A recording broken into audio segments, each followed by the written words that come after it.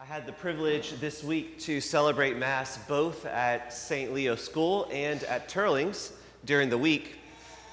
And some of you know as well that last Saturday, a week ago, I got a new dog. And so naturally, I decided to preach about Leo, the name of my new dog, at both of the schools. And so now Leo's kind of like a little hot celebrity on both campuses. For those who don't know, he's a black lab mixed with a Dachshund, so he's kind of like a miniature black lab, and he's a great little dog. He's very calm. He's already trained. He's a year and a half old, and oddly enough, you'll never guess what his birthday is. St. Leo's feast day, which is pretty cool. I didn't know that until after I named him Leo, so I think God had a hand in it. But he's a great dog. So far, so good. Fingers crossed it stays that way. And his only issue is that he kind of has a little separation anxiety. And what that means is that he likes to not be alone. And when I'm in the house, he likes to follow me wherever I'm at. And, if I want to get a cup of coffee, he follows me to the kitchen. If I want to go use the bathroom, he'll follow me to the bathroom. And then if I go to the living room, he follows me there. And he, especially the first couple days, he was right there at my side no matter where I went. He was good, but he was still just very nervous to be by himself. And he's starting to get better now. Now he'll stay, in a room by himself. And he's not, he's just getting more used to the house. But it's amazing how it's not uncommon for dogs to be that way, though, because they're pack animals. In fact, many people like to get more than one dog so that the two dogs can kind of follow each other and play, because there's something about dogs, they like to be in groups, they like to be in packs, and they follow each other and kind of, mimic each other and spend time as a group. Which is not that much different than human beings, if you really think about it. Because we like to be in groups too. In fact, that's why the past year has been so hard with all the different restrictions, because we are social beings, and it's in our nature, and it's important for us to be able to gather as human beings. And we have different degrees of relationships with people. All of us probably have a small group of people that we're really, really, really close with. That might be your family, your immediate family. Maybe it's a close group of friends, but usually you have a small group of people that you share, an intimate relationship with, and then you have maybe a larger circle that you're on good terms with, but you don't necessarily see them all that often. And then you have a larger group of circle that's maybe your acquaintances. No bad blood, but you just, you don't spend time with them. And then you have, obviously, the rest of the world that you probably haven't even met before. But these are all different degrees of relationship. But there's something about that small group of people that you're really, you just share life in a more intimate way. And that kind of becomes your pack. It kind of becomes your tribe, your group. Some people might call it a clique, and that has more of a negative connotation, but it's just natural for us to have a group of people that we really, really get close with. And we, in a sense, kind of follow them. In a sense, we kind of follow each other because we are social beings. And, of course, God wants us to follow Jesus, who is God. So God wants us to follow him. And part of being a disciple of Jesus, or really at the heart of being a disciple of Jesus, is to be someone who follows him, to have Jesus in that inner circle, that we put Jesus at the center of our lives, not as an extended acquaintance or someone that we've never met, but rather someone right there in our pack, someone in our tribe. That's what is at the heart of discipleship. That's what it means to be a disciple, to follow Jesus. And you see, Jesus had plenty of disciples when he was preaching and teaching and doing his ministries. And it was those disciples that were traveling with him to all the different towns and villages, and eventually that followed him to Jerusalem for his final time.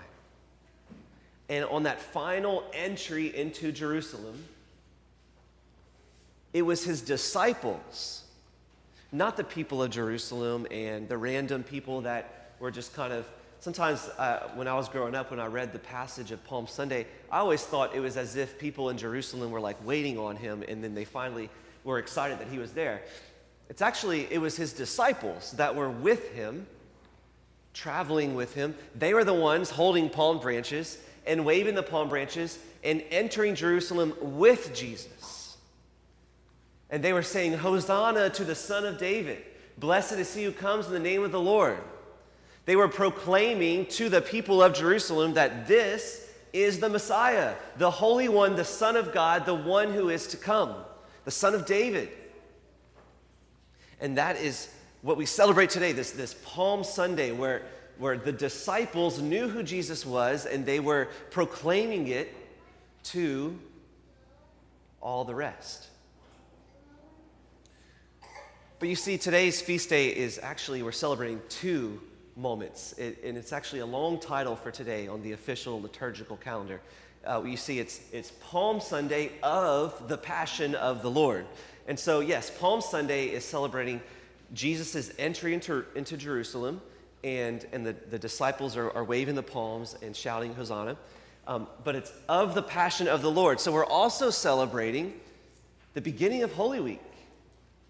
We're celebrating the beginning of Jesus' passion, which we are remembering that pivotal moment in our history. But it's a difficult one for us to face. We read in today's gospel the story of Jesus' passion, where Jesus is brought on trial and eventually crucified and having to die. And it wasn't his disciples who put him on trial. It wasn't his disciples who made sure that he was brought to Calvary. These were the other people, the people that were acquaintances with Jesus, the people that are either they were acquaintances or maybe didn't even know him at all, but they were certainly threatened by him. They knew all about him, and they couldn't have him. And it's interesting, though, even though it wasn't the disciples who threw him on the cross, what is interesting is, as we just read that gospel, how many times were the disciples mentioned? Well, in today's gospel, not at all. The disciples were just nowhere to be found. Very few of them were actually there for his passion and death. Very few. Most of them absent. They were following Jesus for perhaps years. They were following him and putting Jesus at the center of their life, but all of a sudden, during the passion, nowhere to be found. Many of them, nowhere to be found. And so we have this great tension today on Palm Sunday where we feel the tension of, okay, we want to be disciples, but sometimes disciples have this tendency to flee, to neglect, to abandon.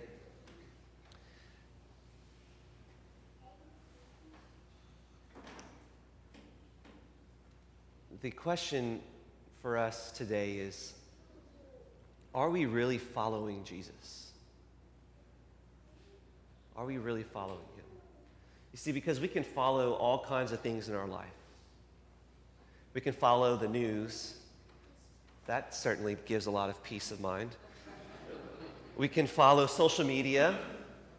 Also plenty of anxiety there if you're looking for some anxiety and a low confidence. We follow our families and our friends, of course, and we follow maybe our careers, but there's all kinds of things that we follow because it's in our nature. But are we following Jesus? Is Jesus at the center of our life? Or is he just an acquaintance? Are we a disciple or are we an acquaintance? We have an opportunity this week to kind of go on retreat. We have an opportunity to make this week different. This week is Holy Week. It's every single year we have this opportunity as Christians to almost re-encounter Jesus, to rediscover our relationship with him, and to re-enter into an authentic spiritual life. And part of that is entering once more into his story. You see, all of us here in this room are disciples. We have been baptized. We have decided at one point or another in our life that we want Jesus to be at the center. And maybe there's some times that we do better than others. Some weeks are better than others of how central we keep Jesus, but we at least at some point in our life have desired it, and maybe we still desire it. But like many disciples, we also sometimes forget that we're a disciple, just as the first disciples did whenever Jesus suffered and died. And so our invitation this week is to enter into a time of retreat. What we're going to be doing at St. Leo for Holy Week, we're really excited. You know, every church parish does the Triduum, but we're even adding Wednesday. We're going to be doing Tenebrae on Wednesday night. So we really have something every single day, Wednesday, Thursday, Friday, Saturday, and Sunday. So all of those days we have something at St. Leo that it's going to be some type of liturgy that helps you kind of enter into the story of Jesus' death and resurrection, that helps you kind of go on a retreat as you will. And whether you join us in church or perhaps online, this is an opportunity for us to reflect on what it means to be a disciple. In fact, that will be my theme in preaching for Holy Week, is this idea of discipleship. What is it? What does it mean to follow Jesus? How do we actually put Jesus at the center of our life instead of on the outskirts? What are the practical ways to be a disciple in the 21st century? All of these questions we'll be kind of praying with and pondering during Holy Week, because this is central to our faith. And so that's my invitation to all of you today. I would love for y'all to join us for one or more of our Holy Week activities. But regardless, whatever your week looks like, my challenge is that it's different. My challenge is that this week is different than the rest. Make it holy. Make it sacred. And perhaps all of us can rediscover what it means to put Jesus at the center of our life. Amen.